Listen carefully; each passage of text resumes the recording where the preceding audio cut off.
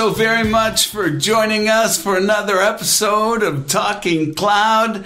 Hey, it's great. I'm here with my good friend and co-host Patrick Pusher. Patrick, how are you, man? Hey, buddy. Awesome. This is a special late night edition. We're doing a late night recording. It feels different, feels fun. Yeah. Let's do it. Yeah, excited about it. So some interesting stuff planned this week, but to kick things off, why don't we jump over and get into the newsroom? Sounds good. So I'll tell you, this I thought was one of the more interesting things, and it's this legislation, what's it called? Cyber Incident Reporting for Critical Infrastructure Act of 2022. And if you look into it, it's more than just nuclear power plants, okay? I mean, there are a lot of organizations that are impacted. But what I found really interesting about this had to do with two key points. One was the time in which you had to report an incident. Mm-hmm. Now, of course, this is from when you discovered, and that's always the issue, right? Colonial Pipeline, JBS, others, months crawling around inside before discovered. But what I thought was really telling was the government's getting up in your kitchen, man, because if you pay ransomware, you got to report that in 24 hours. They want to know. And how does that compare to just the general breach? What's the breach time? 72 hours. So right? So breach is 72, but if you pay a ransom, 24. That's right. But moreover, why wouldn't it be within 24 hours after you find out about it? I mean, I guess I can understand maybe there needs to do some, you need to do some forensics. Some work, maybe you really need to tear it down. I just thought that was really telling, though, because the government, the minute you start throwing money around and they don't know about it, they want to know about it. For sure. And I can certainly appreciate their intention and desire to be doing a little bit better job tracking all this crypto and the subsequent flow of currencies within it, right? Well, no doubt. I think crypto's probably a big part of the inspiration for this. You're probably right there for sure. Yeah, no doubt. So let me get over and find my windows so I can get to the other story that I wanted to talk about. And that is this one that I thought was also really interesting because what it is, you've got this. I mean, the story was kind of interesting about delivering some specific malware, but it's more about the whole idea that now we're starting to see the use of cyber targeting journalists, right? I mean, used as a weapon. Absolutely, I find that fascinating. It is fascinating and scary. Dissenting opinion. Now, you've got lots of physical intimidation. Now you've got a digital way to do this, right? Boy, that is terrifying. And we know from Stuxnet and subsequent IoT and other healthcare. Look at, man, it's not far removed to imagine physical damage. No. From cyber, because in fact we've seen it, right? Mm-hmm. Mm-hmm. So malware on critical systems is it's not like malware on something you can take down and have slight business impact. Like malware on mission critical systems is dangerous. Yeah, and it's why we keep code bases old. It's why we don't migrate to new infrastructure. We use, it's often for the wrong reasons as well. But yeah, it's a big deal for sure. Yep. So on that note, and related to something we spoke about maybe an episode or two ago, where we talked about how much ransomware originated in Russia, both not just now at the height of the conflict, but even traditionally, right? Ransomware and Russia go really, really well together. Apparently, so do zero-day exploits in China, which isn't super surprising. It's a really, really informative article. If you scroll down, you'll see something that kind of backs up, Russians are definitely there, as are North Koreans, speak of the devil here, in 0 days, but yeah, the Chinese seem to really leverage them a lot. And, just as a refresher, a 0 day is a vulnerability that one finds, that isn't known. Therefore, right. The vendor hasn't had a chance to even consider or patch. So, they're valuable, I think, in more than one way. They're obviously valuable for that exploit, but then also, they'll bring back the credentials or the way into that environment, and they'll sell that information, right, as a 0 day. And people buy exploits all the time, but people pay top dollar for 0 day because the chance of exploit is so high, on obviously black market. So, they're super, super valuable. Successful exploit, right? Yes, that's right. Successful exploit. So I found really, really interesting. Although I think it's and scary. We are seeing a much more effective use of AI when it comes to detecting similarities, right? Attributes that align with, for example, a domain that's only been registered for 24 hours, right? That's always a red flag or something similar, right? So I think that there's been a lot of intelligence because so oftentimes the bad guys will take the easy way too, right? They'll want to put stuff together using what's been used in the past or what have you, tweak it and change it just enough. But the AI is getting smarter. Not to say that they're not getting smarter. That's right, or that AI is perfect, and that's such a great segue into correct. This next Bloomberg article, which is just full of interesting ideas, right? But the point is, as we set out these algorithms to learn, they generally consume pretty large data sets. Depending on how good the algorithms are, they do it in a sophisticated way or they do it in a very dumb way that, quite frankly, is ripe for exploitation. Now, I don't know that this today, I believe, is theoretical. In this article, they talk about researchers that have done it and have done it very easily, which is probably the biggest reason it's daunting. But, imagine if you've got, this isn't really something we thought about in the data center, largely because we set things up, we use that, or even if it was an internet-facing service, right, maybe the public used a portion of it, but, we generally understood how things worked, who accessed them. Of course, we had logs and we analyzed those, but at the public cloud, it's such a different shift in scale, right? Yeah. Our security products that are watching our environment, that are trying to understand what normal is. Imagine if somebody can get in that environment, make malware look normal, have it show up in the log a bunch normal of times. With a slight tilt. Right. Normal with some variation that's not correct, a la Stuxnet. In the dumbest of algorithms, all you have to do is make it show up a lot. Right. In the most sophisticated ones, of course, it takes a lot more than that. Multiple signals, like you talked about a little bit earlier. But the bad guys aren't looking for the sophisticated ones; they're looking for the low-hanging fruit. So it'll be interesting to see if this is ever used in the wild. Right? I sure hope not, but if it's as big of a threat as you seem to think it is, the epitome of misinformation. Oh boy, that's right. Programmatic misinformation. We've heard so much of that in the news, in the headlines, and this fake news and that fake news, and they're fabricating the story, and they are.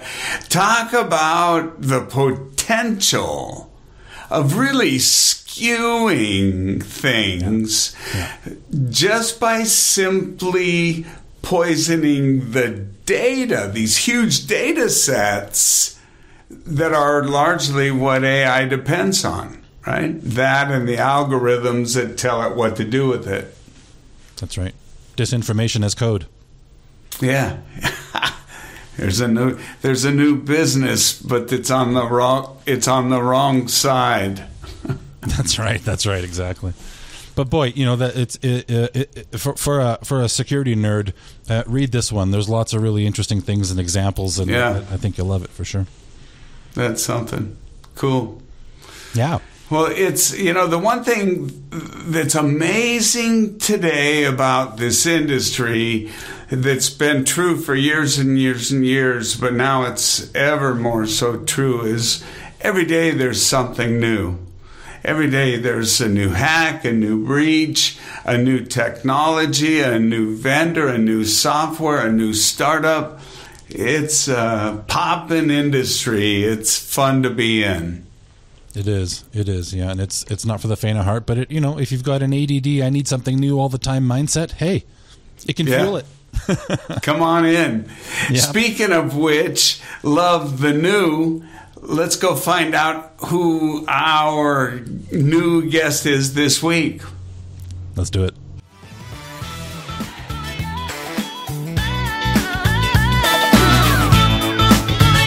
Take a minute. Give us some Z-axes on you. I know, I just had mentioned we worked together for a brief time when we were both at Checkpoint together, but then you went off swinging for the fences to bigger and better things. So why don't you give a little bit of background and tell us about Armo and what you're doing today? Yeah, sure. So my name is Amir Koushansky, and I'm the VP Product at Armo. Before that, I did several product management through many levels in different companies, both in the offensive cyber market and in the defensive cyber market. I'm dealing with cloud in the last, I would say, 4 or 5 years. And my passion is Kubernetes.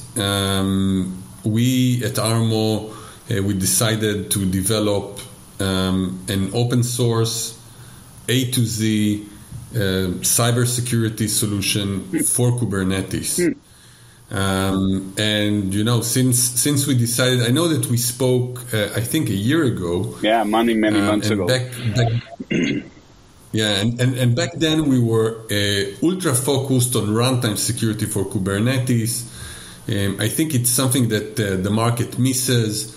But we talked with many customers, many users. And I think that right now, runtime security for Kubernetes, it's like, you have a kid that goes to the first grade and you're trying to teach him mathematics of high school. Mm-hmm. So I think that most of the people are now starting with Kubernetes. They want to have the shift left, hygiene type of solutions. And that's why we shifted. And I will gladly tell you about the shift that we made and about the amazing product that we created, Kubescape. What's that? Let me see it again. Cube what? It's Kubescape. Kubescape, like escape, but with cube in front of it. Yeah. Got it. Exactly. So you guys pivoted, it sounds, pretty significantly. And so talk about what's Kubescape. Yeah, so I, to some extent we did some sort of pivoting, but we stayed in the neighborhood, right? We took runtime security for Kubernetes, and the end game. We think that the end game is that the market will get there, but we decided to give the mass of the industry an open source tool that they will be able to easily operate, and they will have all the capabilities that they need in order to secure their Kubernetes environment. Now, I know that you're asking yourself, hey, Amir, but there are many open source tools out there that people can use to scan their Kubernetes cluster, YAML files, CI/CD, etc. Right. I can tell you what I hear from customers, that at the end of the day, you have many tools, but these tools, they don't talk to each other. Sometimes, it's partial tools. Like, I'm not trying to say anything bad on anyone. Yeah. But have you ran QBench? Have you ran QBench at some point? I haven't. No, Patrick, have you QBenched? No, I haven't. I haven't. So QBench is an open source project by Aqua, which is a cool company. They created this amazing tool, QBench. You can run it quite easily, and you get a full report on your CIS compliance. The problem is that many of these tests you need to run them manually because the way that QBench works. And then, it leaves you only with understanding how your cluster is partially, how it is against CIS.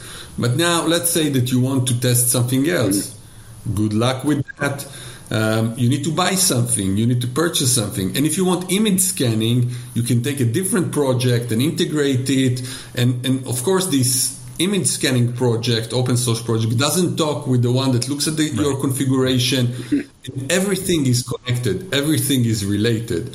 So we created a Cubescape, and if I can show you some.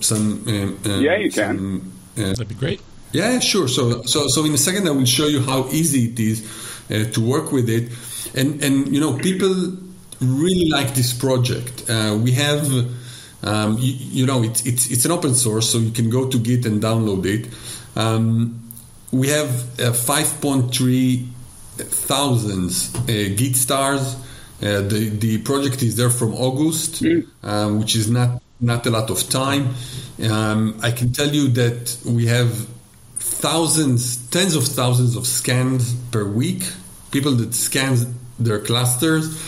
And we have thousands of registered users that are using our cloud, Cubescape cloud, in order to see the results and manage all the results. And it's quite cool, Grant, that you have, it's a different product management. Is it a SaaS, Amir? A different. Yes, it is a SaaS. So basically, the way it works, you can go and download it, and you can scan your clusters and not register at all. So we have users who are using it in a completely isolated environment that is not even connected to the internet. Just totally anonymous. I download, I get exactly. Cool. I have to ask. Exactly. I mean, and then sorry, I'm the bag carrier here, and I'm thinking immediately. Okay, so make money. I always immediately. I mean, it's a noble thing to do an open source project, but how do you generate revenue? You know that I told you that it's not going to be politically correct. So I'm a Jew. I don't care about money. Okay, perfect. That's okay. Yeah. I'm not sure how to respond to that because whatever response won't be politically correct, and I have to be back on the next episode. No. Yeah. So Grant, if you look at our website, you will understand the pricing. We don't really care about money at this point. We just care about community.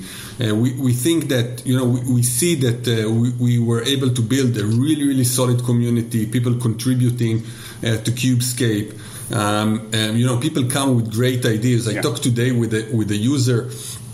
Told me, look, we're using another open source project to manage all the vulnerabilities. We will write the interface to get Cubescape results into it. It's great. People are contributing. Yeah. It's I told you it's a different kind of product management that for me it's the first time and it's really, really exciting. There's a lot of. Look, the one thing, I'm the oldest of this crew, right? And I can tell you, man, as the older I get, the more I know I don't know, and how amazed I am at how many smart people there are that just look at it differently, right? And I love it. I send my kids quotes all the time. And the last one I sent is, it doesn't matter what you look at. It's what you see. And I just love the fact, the one benefit I could clearly see from a crowdsourced or an open source is that you do get the benefit of all those other people, right, Patrick? Oh, no doubt, for sure. You get a lot of different perspectives, but then I think and containerization maybe has turbocharged this, but I also think with open source you get a lot of unknowns, right? We tend to, because containers make it just so drop dead easy, we tend to sort of import in some way from various container registries, right? The almost foundation of our applications via open source, and with that can sometimes necessarily some not come with some risks and vulnerabilities, right? So I think it's a double-edged sword sometimes. Mm-hmm.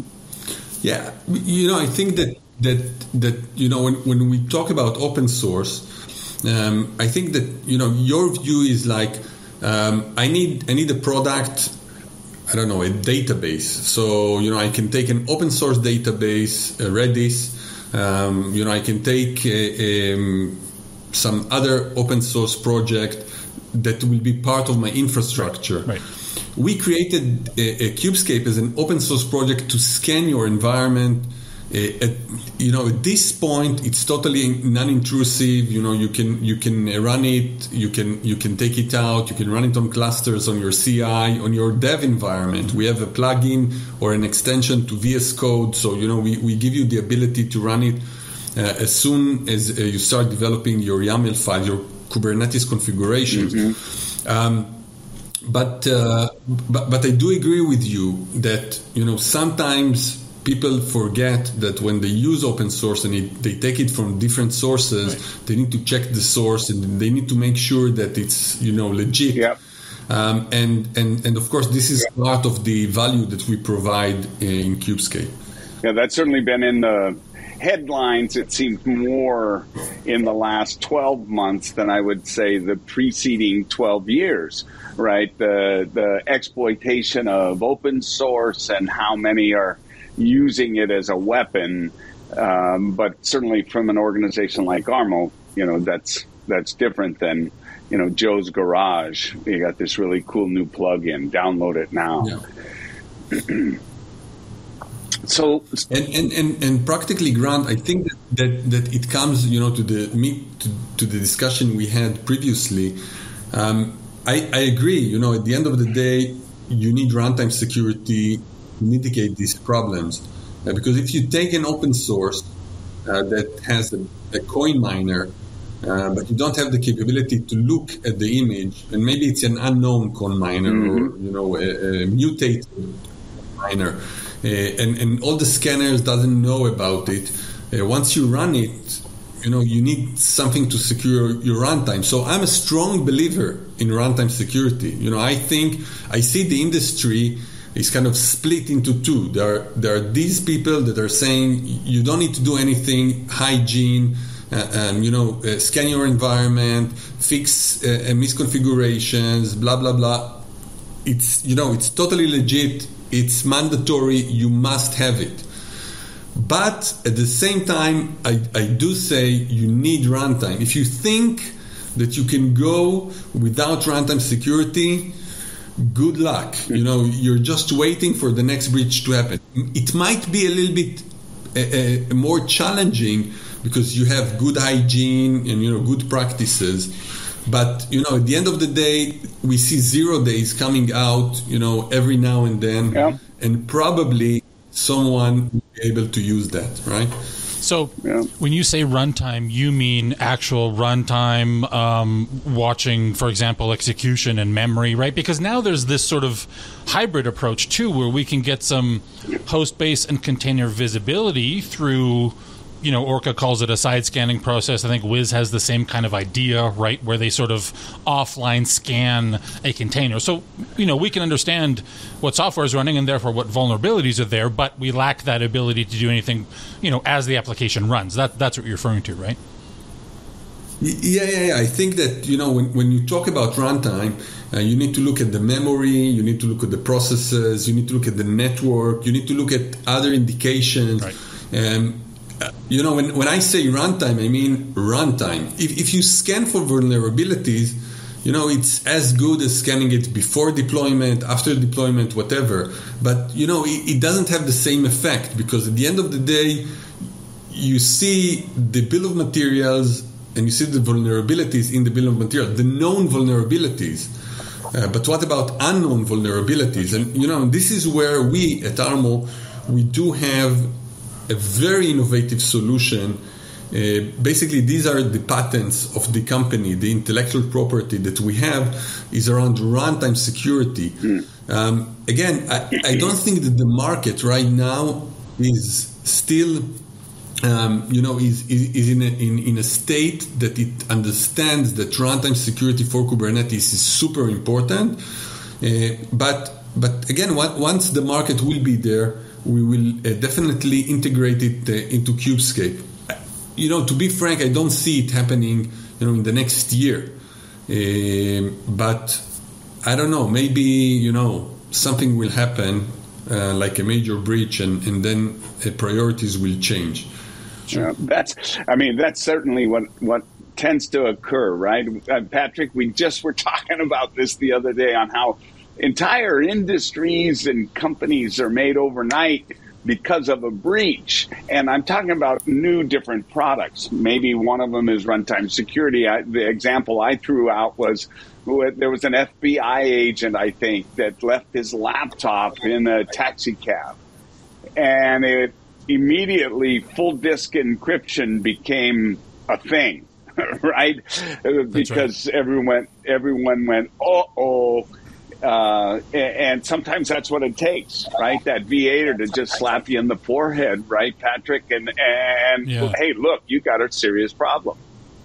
Yeah, I think in terms of like workload visibility, I think Log4j was maybe one of those for us, right? Because I was spending some time at Orca at that time that happened, and it was very clear that customers were coming to Orca because they didn't know what they didn't know, right? They understood where they had an agent deployed, they could get good visibility, but where they didn't, they couldn't, and they didn't know where they didn't, right? So having another approach that sort of could inventory that for them without having to get to every resource, it was a light bulb moment for some of them, I think. And so that's why I always ask when people say kind of runtime or deep versus wide visibility, what exactly they mean, because I think the definition is maybe changing a little bit over time.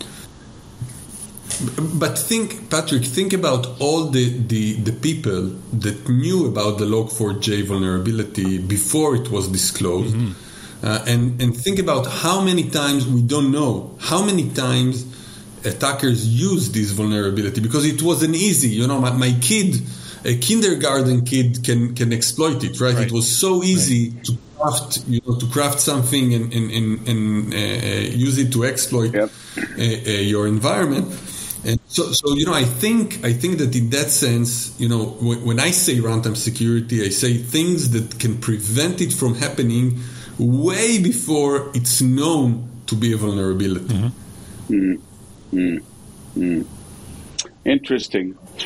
So talk a little bit more, if you will, Amir, about your company, where you're based, who your target customer is, what's the profile of the user that you go for, maybe, some insights there. So that's a great topic in my opinion, because I'm doing cybersecurity. I think that cybersecurity is not cool anymore, right? I'm doing cybersecurity for 20 years now, and I can tell you that the buyer was always the CISO, right? And the CISO was in charge on taking the decisions and putting all the controls and making sure that everything stays secure. But when it comes to cloud, and especially when it comes to Kubernetes, the CISO is kind of clueless. We see that most of our, it comes bottom up, right? It doesn't come from the CISO down. to the networking people, use this device, do this, do that. It comes from developers that are seeking for something to scan their YAML files, to scan their EKS cluster, AKS clusters. They want to know that what they did, what they configured makes sense and it's not vulnerable. So it always starts with them. They are using Kubescape, then they approach us. Yep.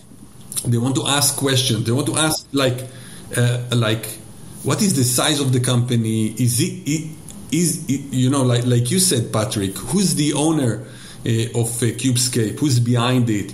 Whether it is legit.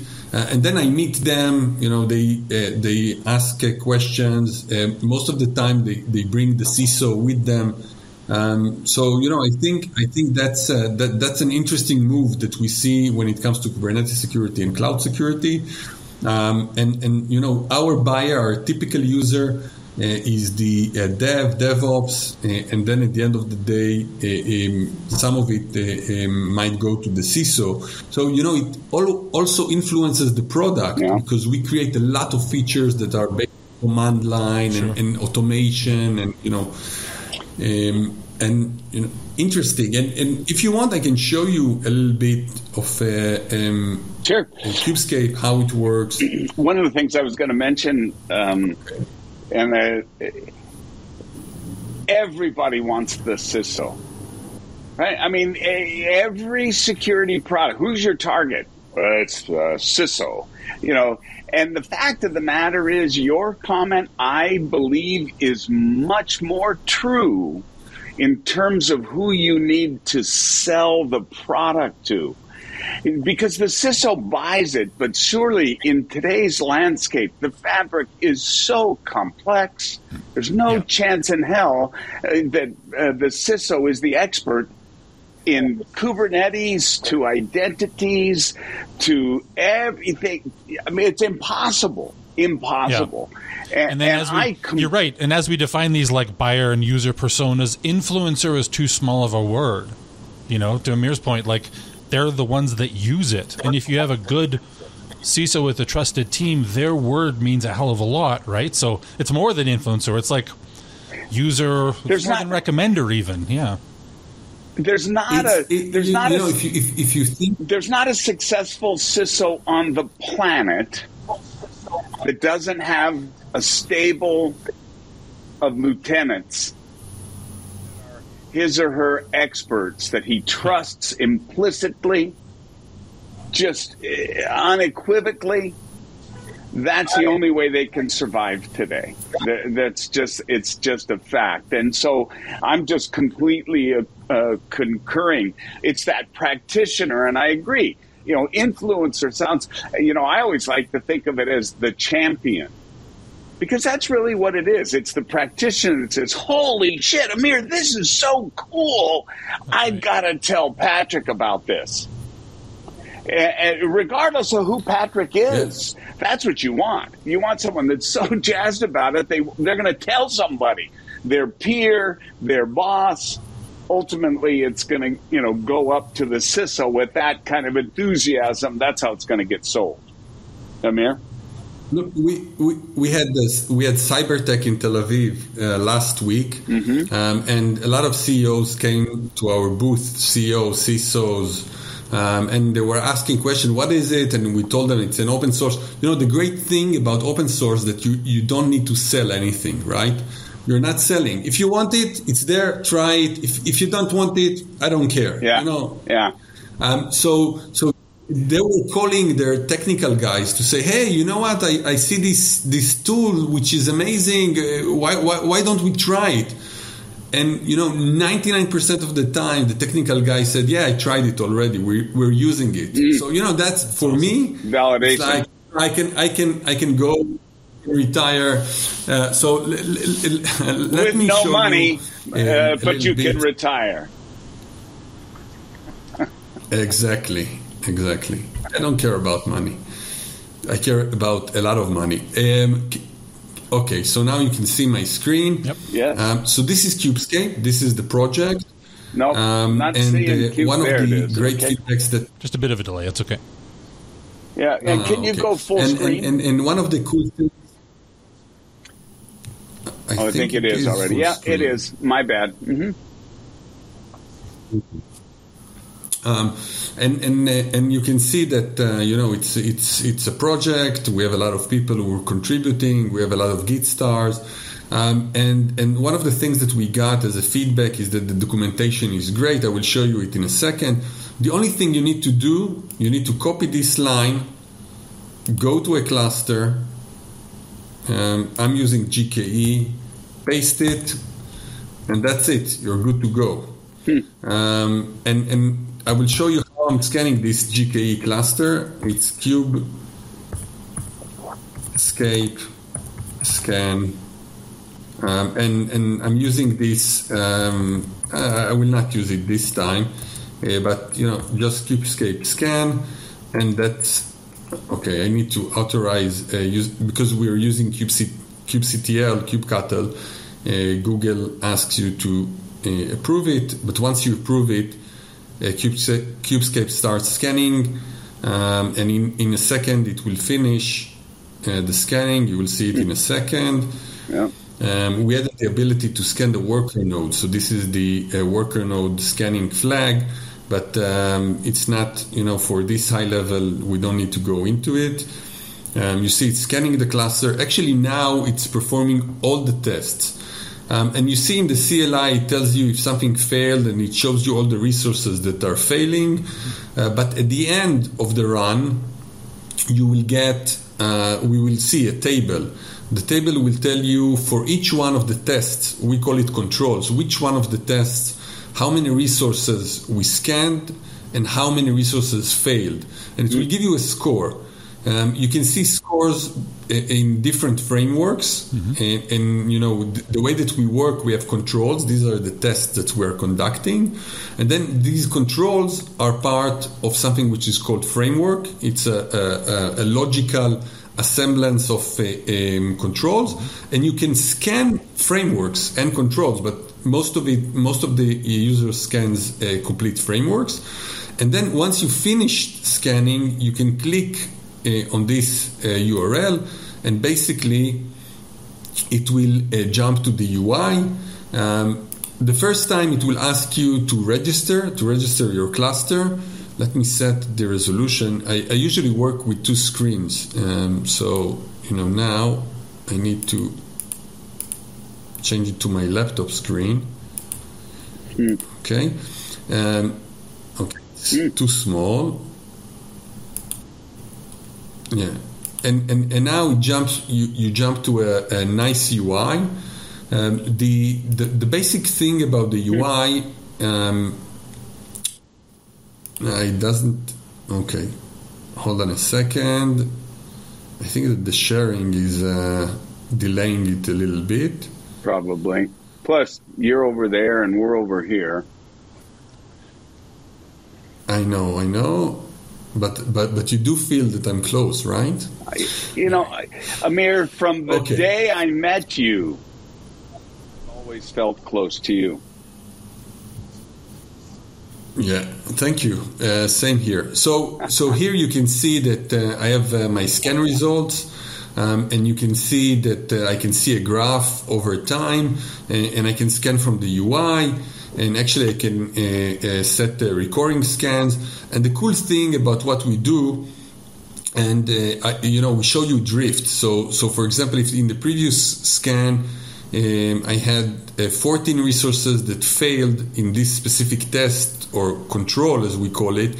Then now it went down. You see, I have 12 or 53, and I can jump in and then see the resources that suffers from this problem or failed this control, and then I can say, this is Armo system. It's meant to be this way. I can set it as exception, meaning that in the next scan we will not shout that you have this and that failed resources, and this is the cool thing, Grant, that most of the users, they like it so much that they use the UI, is that you can click on this ranch, and basically we show you the object as it looks in Kubernetes in your environment, and you're able to go and see why it failed and in which line it failed.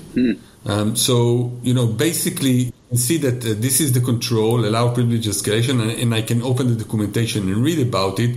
But it says that in line 65, I need to add this line. Green means you need to add, and pink means you need to change. So, you jump here, it tells you just add this line, and that's it. You're all good to go.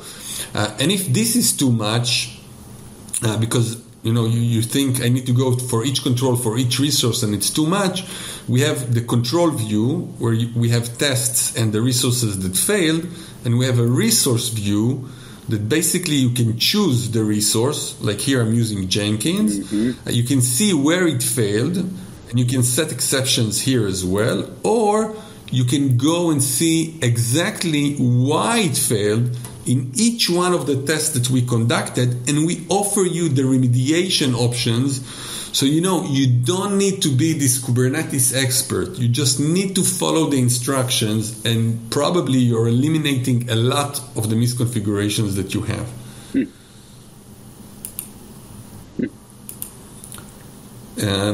Okay, so this is the example of something which is missing here, or something wrong that you've done. We are trying to. So someone set the username and the password in Jenkins here. We took out the values because we're trying not to save personal data in our environment. Sure. So we parsed it and we took it out. That's in a nutshell the configuration scanning. We have the same thing for image scanning. So you can go and see all the images that you need to scan.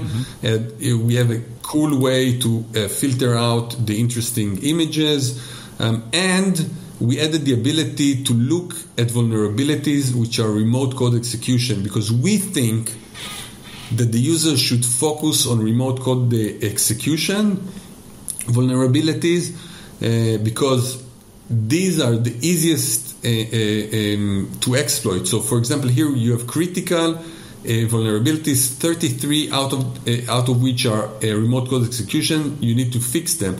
So you can go here and log in and try to understand what you need to fix and how you need to fix it. This is the detailed vulnerability report. And then the last thing I want to show you, which also we get, huge, great reviews about, is the RBAC visualizer. So I don't know if you know, but RBAC, role-based access control, is quite challenging when it comes to Kubernetes. And what we did, we just visualized it. We created a visual map, and we gave you the ability to ask questions, important questions, like I want to know who are my cluster admins, and that's it. You get all the information in a click of a button. You don't need to be this expert. You don't need to be, to cube cattle a lot of files and then follow them. And if you want to understand more, you can say, I want to learn more about this specific user, and the tree expands. And it gives you more capabilities, and now you understand that there is a misconfiguration here because you have two roles that are actually doing the same thing, and maybe you want to delete this one or this one. And that's basically it. And everything I showed you here, you can do from a command line, basically. And again, the good thing about it is that we're asking questions, these controls that we created. We're asking questions not only about your configuration files in Kubernetes, we're asking about the configuration file, your API server settings, your worker node settings, your image scanning results. Yeah, so more than posture, on obviously, right? Yeah. What? Sorry? So more than posture. You kind of, when you started, you sort of talked about runtime versus posture, but if you're doing image scanning, I mean, that's more than posture. Yeah. We think that image scanning is part of your posture. So for example, in the next sprint, we are going to release a list of controls that will tell you, for example, Patrick, I think this is, for me it's amazing, but I think you will be impressed as well. We're asking, look at your image scanning results and show me all the images that has critical or high vulnerabilities, which are defined as remote code execution and are on workload which is externally facing. Bingo. Context. So, that's a context, yes. So we allow that as well as part of the controls that we create. And we think that this will help users, A, to focus on the right things, and B, to understand their posture and try to minimize it as much as possible. Cool. Very cool. Looks like you guys are definitely making a valuable tool for the Kubernetes users. I think it's interesting too. Sometimes I think what you guys experienced is you're so close to it. You understand and appreciate the incredible value of that runtime security, and it's that crawl, walk, run. You're sprinting, but there's a lot of people that are just just crawling into Kubernetes, right?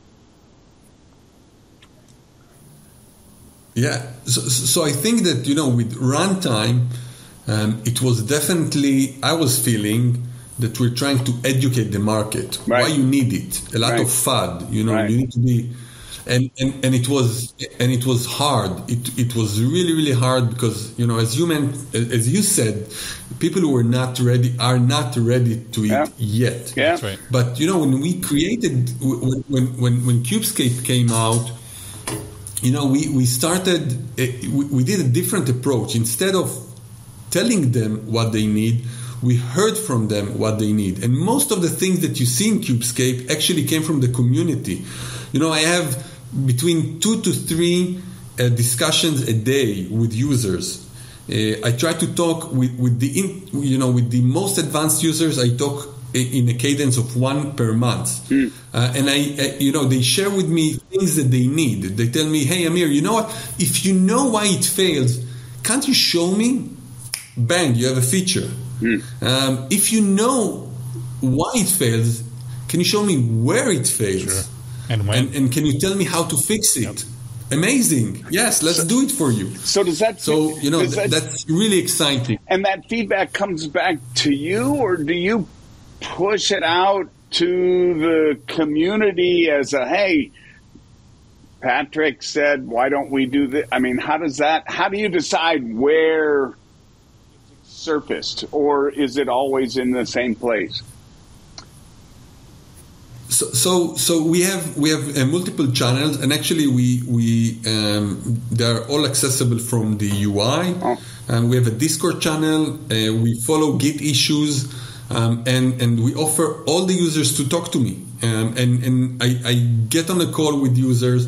They tell me what is the use case that they're looking for, and if I cannot solve it for them, and if it's not in my roadmap, someone might contribute, right? It's an open source project. Yeah. And then it's a win-win situation. Everyone wins from it. It's no one gets money, Grant. That's the idea, the amazing idea behind open source. Boy, now you're really, appealing to, well, not to me. I want money. Hey, Amir, thank you. You know what, Grant? Yes, what? I will charge only you. Patrick can use it for free. I will charge you. How about $100 million? Okay. True friendship shown right there. Offering to make a radical change to the organization just to accommodate me, allow me to pay for it. That's awesome. Thank you, man. Hey, Amir, thank you very, very much for coming and joining us on the program. It was really informative, very interesting. And ladies and gentlemen, check out Armo. What's your website? It's armosec.io, but they can go to Git, to Kubescape, and download it. You don't need to go through the site. You can go through the website, but But then if they want all that fancy visualization and data over time, that's all included with the open source project too? It's not part of the open source, but it's free. Ah, very cool. So I was gonna nail you on the money thing, but you eluded me again. Darn it, Amir. No. It is free up to 10 worker nodes, and then there is a marginal cost. I have to tell you that we are not enforcing any policy at this moment. We just want people to use it, enjoy it, and give us a feedback. Sure. Because at the end of the day, we want to create an awesome project that anyone will be able to use. Very cool. Yeah, we're yanking your chain, but certainly the value comes from all the different use cases you see and continuous improvement of the product. That we get. Thank you very much for hosting me. Yeah. I really enjoyed it. Well, thanks again, Amir. Yeah, appreciate you being here, my friend. Look forward to having you back. Bye.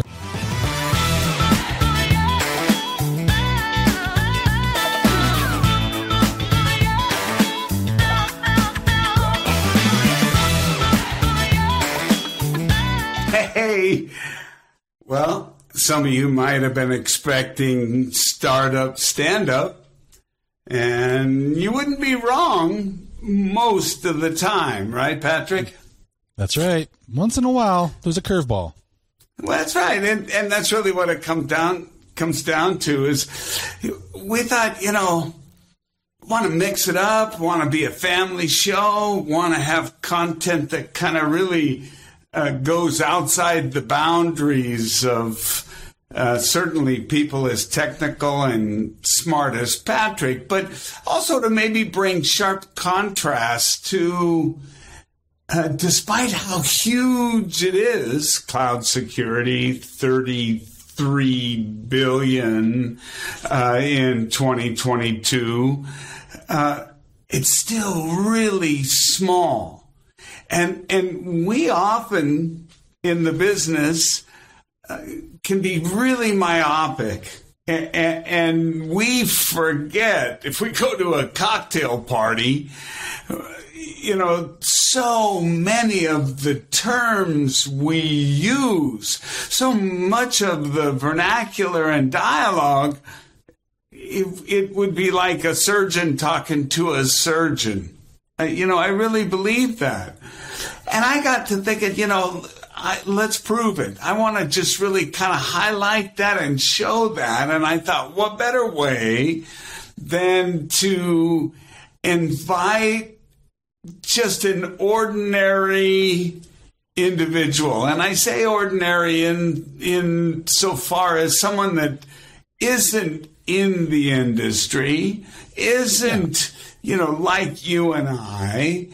Certainly they have email, and he uses other technology, carries around his smartphone, but this is an ordinary guy. In fact, his name's Bob, so we're going to just know him as Ordinary Bob. So I'm going to invite and ask Bob to come into the program. Let's let him in here. I said good evening. Good evening. Well, from Leave It to Beaverville here. That's right.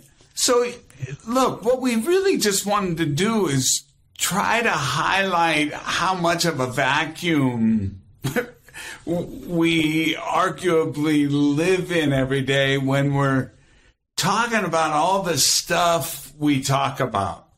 And I'm talking about the terms and the different technologies that we reference that arguably a very small fraction of the public really even has a clue to what it is. And so I thought, what better way to kind of really highlight that than to have someone that's a wonderfully well-read and well-natured, ordinary human being. Let's go with the human being part. My buddy, lifelong friend, Ordinary Bob. And so that's what we wanted to do, is just kind of throw out some terms. Patrick's has got a few he's going to start off with, and just kind of Okay. what is it? Do you know what comes to mind? Not to paint you as someone that doesn't know anything, but to really show the contrast to how specialized we still are in the world of cybersecurity and cloud security. Oh, sure. I mean, I'm on your guys' level. I'm probably a caveman, so let it rip. Well, I think you kind of touched upon it, Grant, but the other interesting part of this exercise for me is, there's probably zero expectation that you know any of these. Maybe you'll surprise us. That'll be fun. But, where you don't, how good of a job did our industry do in naming something? You shouldn't need to know the specifics just to understand what a name is, right? So we're going to have you guess a couple of these, too, if you don't know them, if that's okay. Okay. Okay? Good. So the first one we're going to do, I'm going to throw you a hint. I'm going to give you 2 words, right? The first one's software. The second one is container. Okay. What's a container? I'm going to guess on this. Okay, one. good. I'm going to say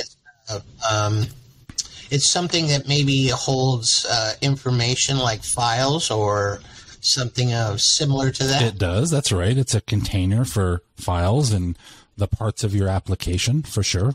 It's in our industry, Okay. It's been a boon because it's this, before we've talked in servers, whole machines, and now we can actually ship software in these things we call containers. It's become an industry standard, these containers, and they're portable and they move around between users and different even different vendors. So it's been a big shift for us, and that container is exactly you nailed it. That was great. Okay, they're gonna get harder. Okay. About now. Too bad Jay Lendo's not here, and this could you bet your I life. can hear the umpire. Yeah, we need a bell we could ring. Jeez, we could have fun with the this. umpire in the background. That's right. Let's see. This next one's going to be hard, and it's one word. Okay. No hints. Lambda. I'm sorry. Lambda. It is a Greek word.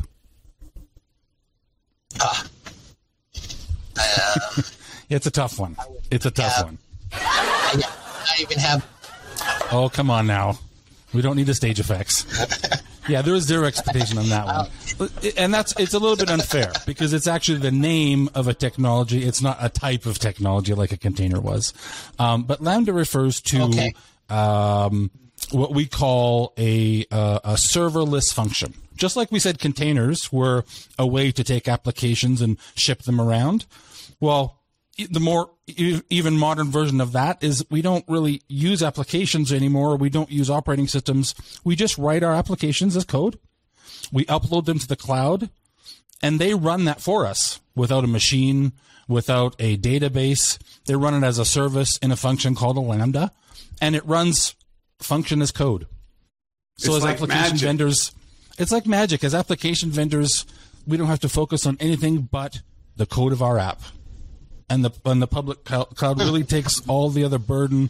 Of course, we pay for this as software vendors. If we want to build our own stack and run everything, we can do that, but it's expensive, right? So we go to vendors like Amazon and on Azure and Google, and we upload our code, and they take care of all that other stuff. But of course, there's a hefty charge for that. But that's another really industry changing kind of thing that's probably happened in about the last decade where, as a software vendor now, you have a lot of choice where your code runs, how it runs, that kind of thing for sure.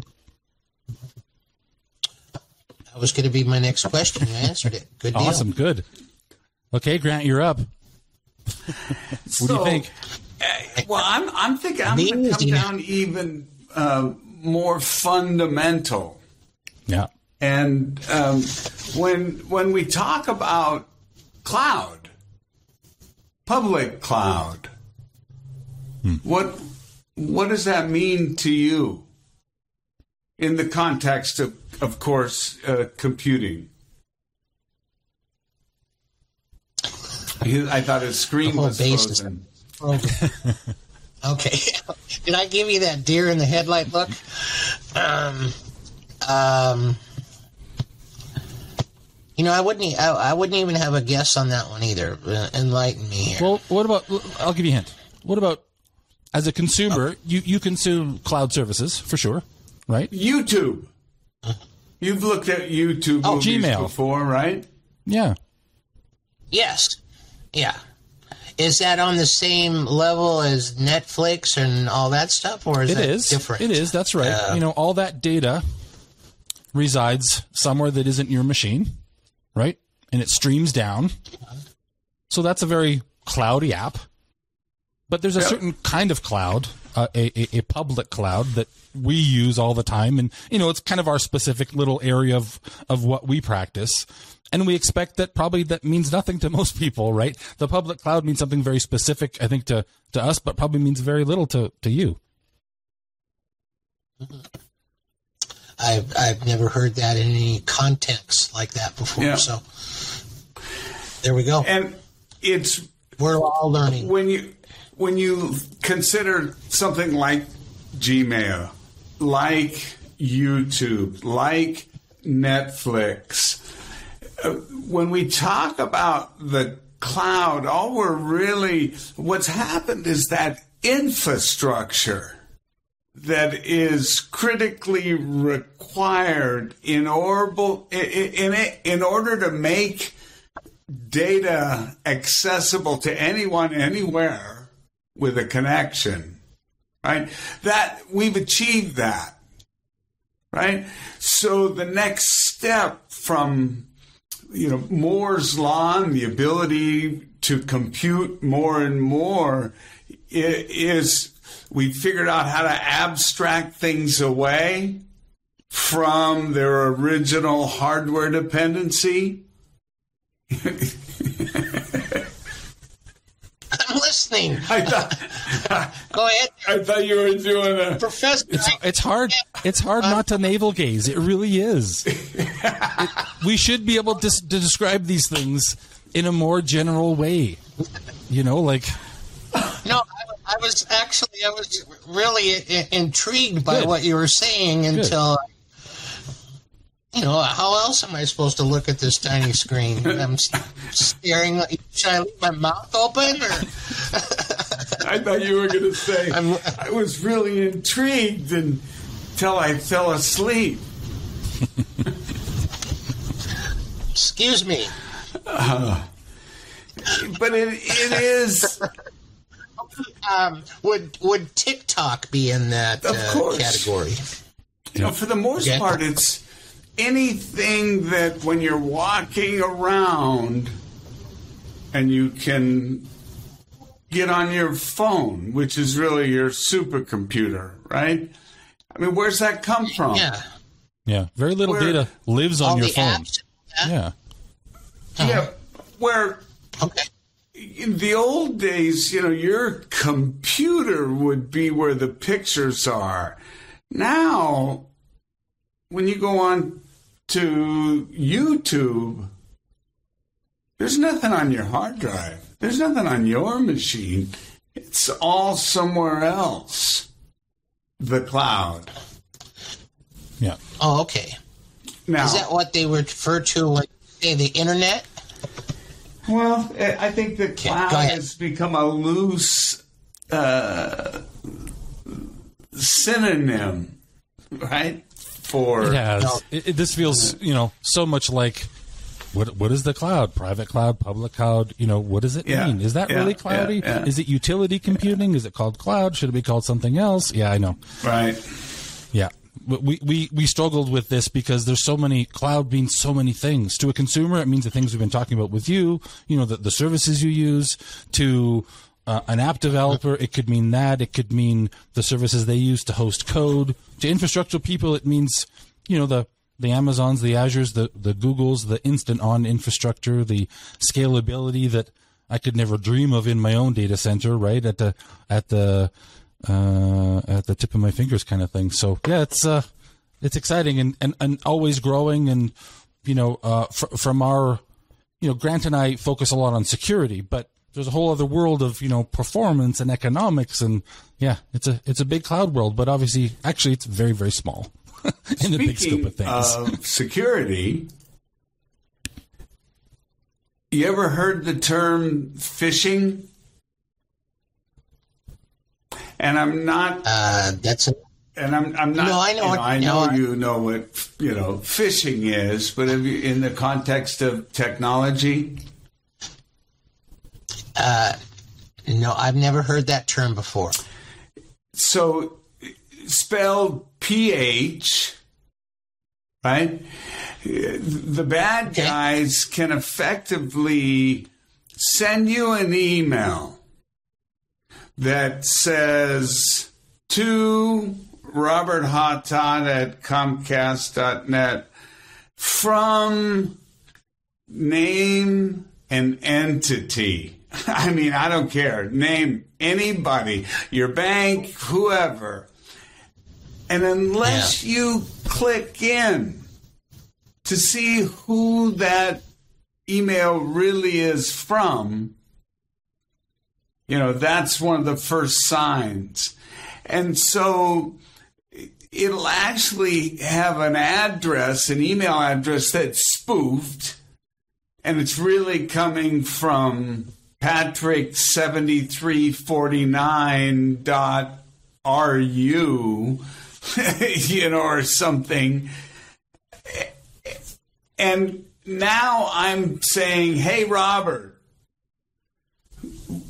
depending on who it's from, some of the phishing can be remarkably specific. I'll give you an example. I had this. There's a woman who's in charge of all marketing for the Americas. Her name's Katie. I get an email from her,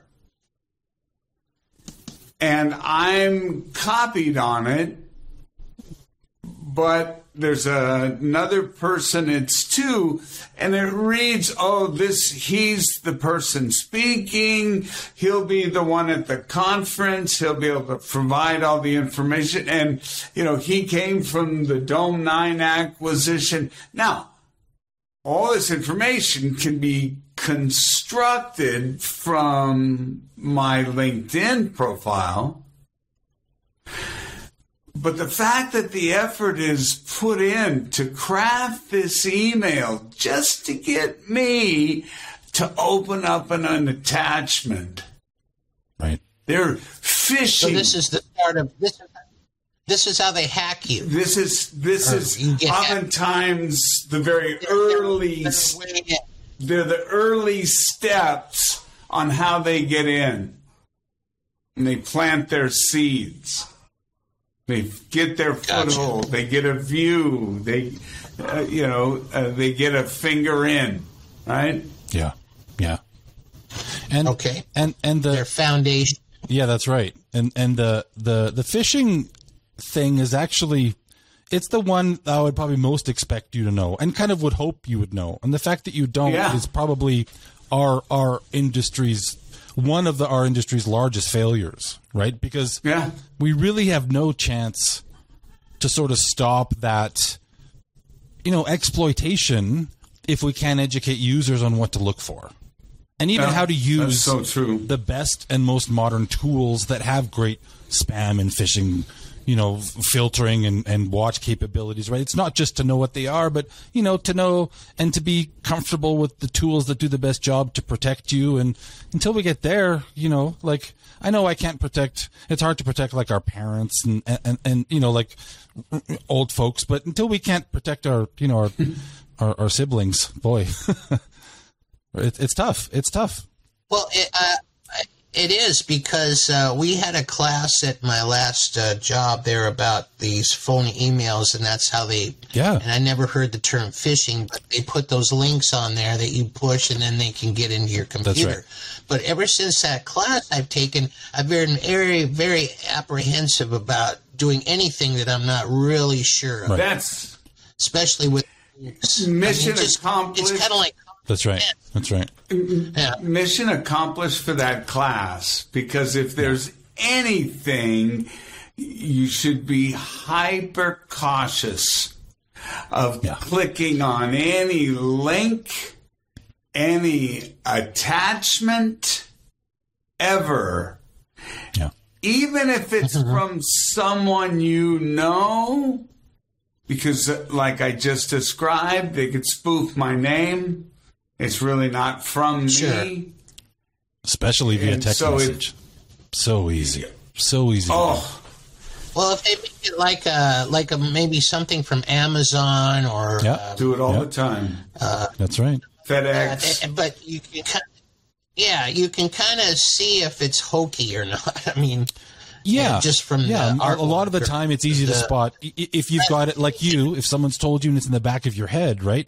It's great whether they called it phishing or not. Just the fact that you had that education is it's a lot more than a lot of people. For sure, right? Yeah. Or they see it and they go, "Yeah, that happened. I can spot it, no problem." You're totally naive to the damage that could be caused here.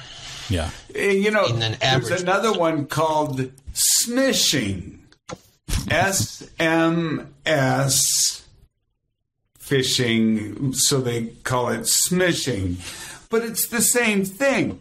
You've gotten the text message that says, "Hey, your bill's been paid.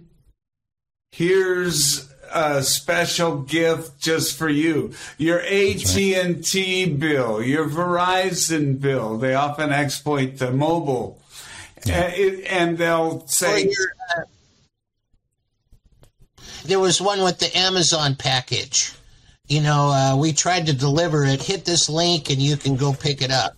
Yeah. Exactly. That kind of thing. Exactly. A real popular one here in Canada has been, our IRS is called Revenue Canada. And, they obviously, when you hear from them, it's important. And so the spoofers are getting really good, at impersonating them. They'll even call you on the phone impersonating them, right? Because they're in a jurisdiction where they can't really be prosecuted that easily. So they're pretty courageous in what they do. And it's a whole network. There's big money in it. So they're not only organizing, but they're using the same great scalable infrastructure that us legitimate users are building our apps on. So, I mean, they're winning for sure. And this is how we do it, right? A lot of our data security standards mandate that we, do that training on a very regular. Most of the time, it's at least on a quarterly basis. Throughout the whole organization. And if we don't, we're penalized. So there's a reason for that. Because what else, in the face of social engineering, what else can you do? You can throw all the tech you want at it, but what else can you do? What's remarkable, Bob, I'll tell you, what's remarkable is if you really think about the effort someone went through to craft that phishing email to get me. Now, I'm arguably a high-value target because I work for a very large cybersecurity vendor.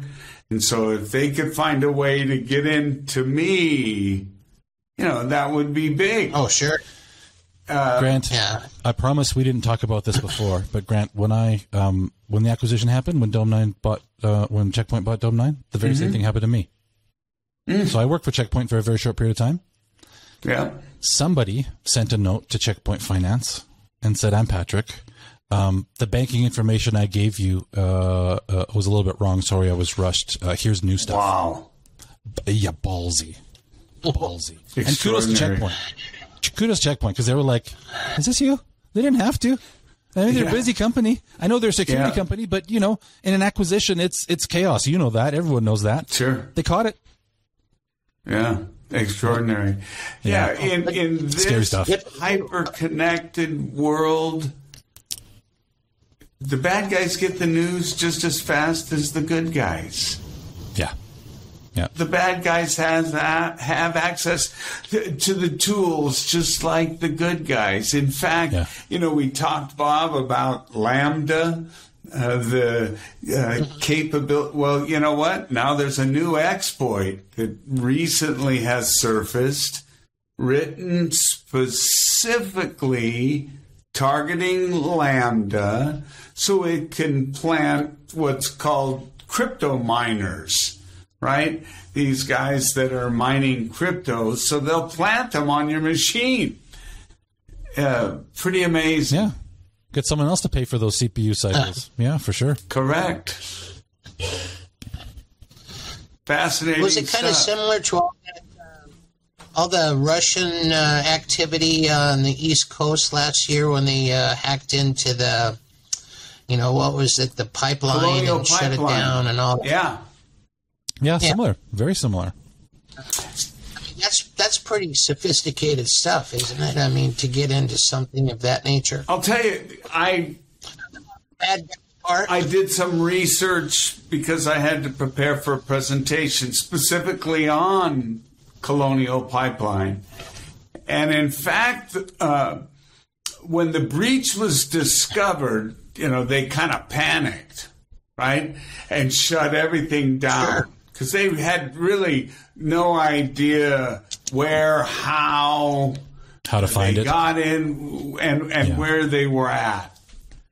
It was later discovered they got in through the billing system. But it was out of an abundance of caution, probably correctly so, to shut the rest of the pipeline down simply because they didn't know if they'd gathered information to move laterally, do some more damage, or what have you. It's interesting, Colonial Pipeline chose to pay the ransom because they didn't want the data released. And this is always, a big issue. Do you or don't you pay? Did you hear also, Bob, about JBS, the largest meat producer in North America? Meat processing. That one. Yeah. Which is, that's important. Every employee got a Facebook message that said, "Hey, JBS employee, we're shut down. We got hit by a cyber attack. We're not going to be working. We'll let you know by Wednesday." Could you imagine? Thousands of employees get this message. Yeah. That's a cage rattler, man. Yeah. That's a game changer. Yeah. I mean, yeah, that's lights out to some organizations, right? It really is. I mean, not to the biggest, meat producer in North America, but its impacts are significant in economics, in safety, in many vectors. Massive. For sure. 4 months was inside before discovered. 4 months. Wow. That's also one of the challenges. Isn't that kind of the thing? The bad guys are just as smart as the good guys. Some are smarter. Yeah, and with no ethics, right? That's a dangerous combo for sure. Or morals. Yeah, that's right. Yeah, I should show you, Bob. I've got a slide in a presentation where it's literally from a hacker. And it's posted on the dark web, and it says, "Hey, I'm not a pussy. I'll do anything for money. I haven't had a real job since I was 16, but these are the things that I'll do." And he's in Europe, right? Somewhere where he only will get paid by Bitcoin. And he is expensive. Minimum is €250, and that's just to burp. But he's saying, here's some examples of what I'll do. Do you want me to ruin someone's life, their business, their finances? If you want someone to be known as a pedophile, no problem. Disinformation as a service. I mean, unbelievable. Yeah. And this is prolific on the dark web. It's all for the money. Now, do they have anybody policing this activity from the bad guys, or attempting you know what I mean? Somebody for sure, but we more than ever. It's just what we said though. They're smart.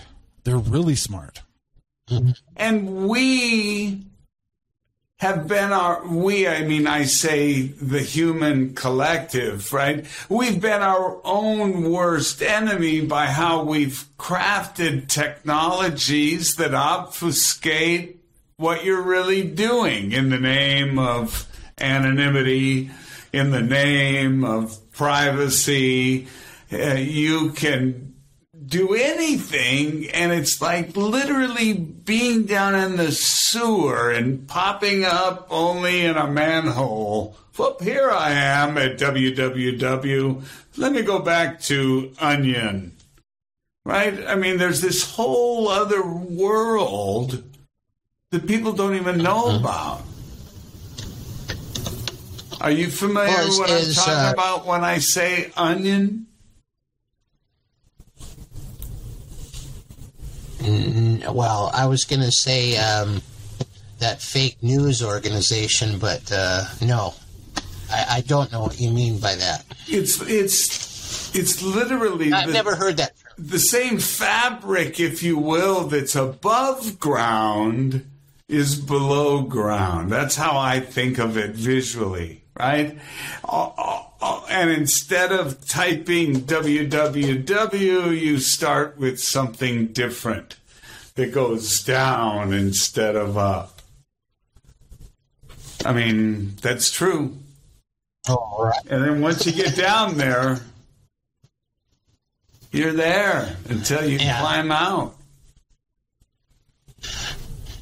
Well, these big corporations, even like the government or the military or people of that level, they have to be on their guard 24 hours a day, right? I mean, a different level of guard. You're right. Yeah, you're right. And completely.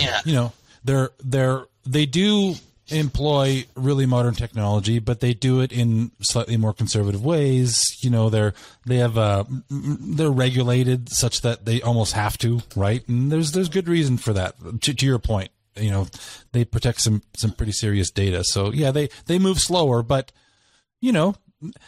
a government, quasi-government organizations, state-sponsored stuff, it's more competitive than ever. They want all the same advantages that private industry has in this, this amazing dynamic infrastructure, intelligent infrastructure, but they have concerns for sure. So they move slower. Patrick, let me ask. Do you think most people really have an appreciation for the level of activity that's occurring 24/7, 365 between other nation states, we know all the naughty names, and us? I mean, certainly if we saw a big ship park off the coast of Washington or San Francisco, I mean, that's rockets would be flying. I mean, it would be crazy, right? Yeah. I mean, that shit's happening all the time inside. That's right. And our view is probably super naive. What we know, right? Like, and I think we're scared because we know a lot about how much that happens and how much that disinformation happens. And I think it's I'm reading the media about the conflict in Russia and Ukraine, and it's such a good example. I'm definitely not a Russian sympathizer, but especially that first batch of Russian soldiers, they showed interviews with them in Ukraine, and they had no idea. Oh, they had a total different idea of what was going on. They thought they were going to be welcomed with open arms and celebrated. Tragic. Like they were told a totally different narrative en masse. And that's in a country where that infrastructure is set up. We understand that happens. We want to prevent it, but we have limited control to do that. See North Korea, right? But when the start of those things start to happen in both the United States and where I'm from in Canada, it's scary. And then you think about when you take away identities and you can hide digitally, they're not doing the same things, right? They're far more nefarious, right? They're organized, they're clever, they know how to do this. So yeah, it's scary. Well, and going back to my earlier point, it's why cloud security is forecast to be $33 billion in 2022, growing at a compound annual growth rate of 18.1% for the next 7 years. So remarkable growth, up to like 109 billion or something. Yeah. And that's just a clear indication to me that there's no end in sight. New innovations are going to give way to new interruptions and new exploits. Yes. And we're going to see that back and forth forever. But Ordinary Bob... Hey, here's a nice... What's that? Now, is cybersecurity keeping up with technology? I mean, is it getting too sophisticated to secure it, or is it both going up at the same time? You know, they're keeping level with each other. The security and the... There's you know what I'm trying to say there? Right? I mean, there's been some recent advancements in quantum computing that is intended to thwart the ability to break some of the current encryption algorithms that are used, right? That the computing is getting more powerful. We have to change and upgrade that. I don't know, Patrick, what do you think? Yeah, I think, well, it's tough because a lot of us are still learning about what the cloud is.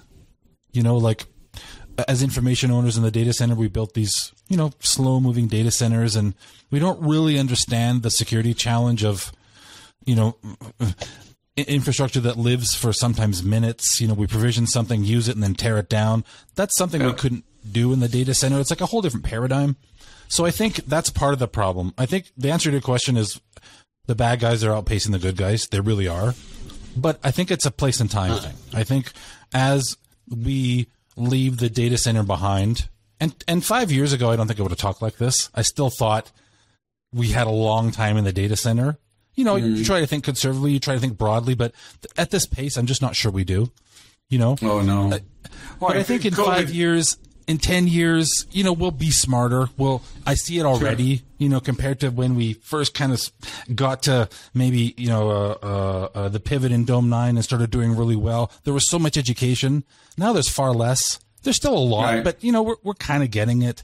So I feel like we're going to meet. We're going to meet. The good guys and the bad guys are going to meet, and hopefully we're going to win again. But I don't feel like we're winning right now. I really don't. Yeah. It's definitely. I feel like it's an ebb and it's an ebb and flow, right? And there's exploits, and it's no different than true kinetic warfare, right? And the distance that was put between the two when a tank came out. Right, until the other side got a tank, right? So, but hey, interesting to kind of just have a discussion with Ordinary Bob. I appreciate you, Bob, coming on and just having a chat about this. Maybe we'll have you back on a... Say again? I said my pleasure for being ordinary. Well... the world's made up of a whole lot more people with your level of familiarity with the cloud and cloud security. Oh, sure. And that's really, I think, the reminder, right? We got to break it down. I learned a few things here tonight. Perfect. So, well, I really enjoyed it. Thanks a ton, Bob. Patrick, any final words for Ordinary Bob? No, I'm impressed you got that security training. When you do again, you know, let us know. Let us know if it gets better, if it's the same old thing, you know, if the messaging changes. Because, boy, I'd love to hear those stories from the trenches. Okay, will do. Awesome. We'll have you back soon. Thanks, Bob. Hey, thanks.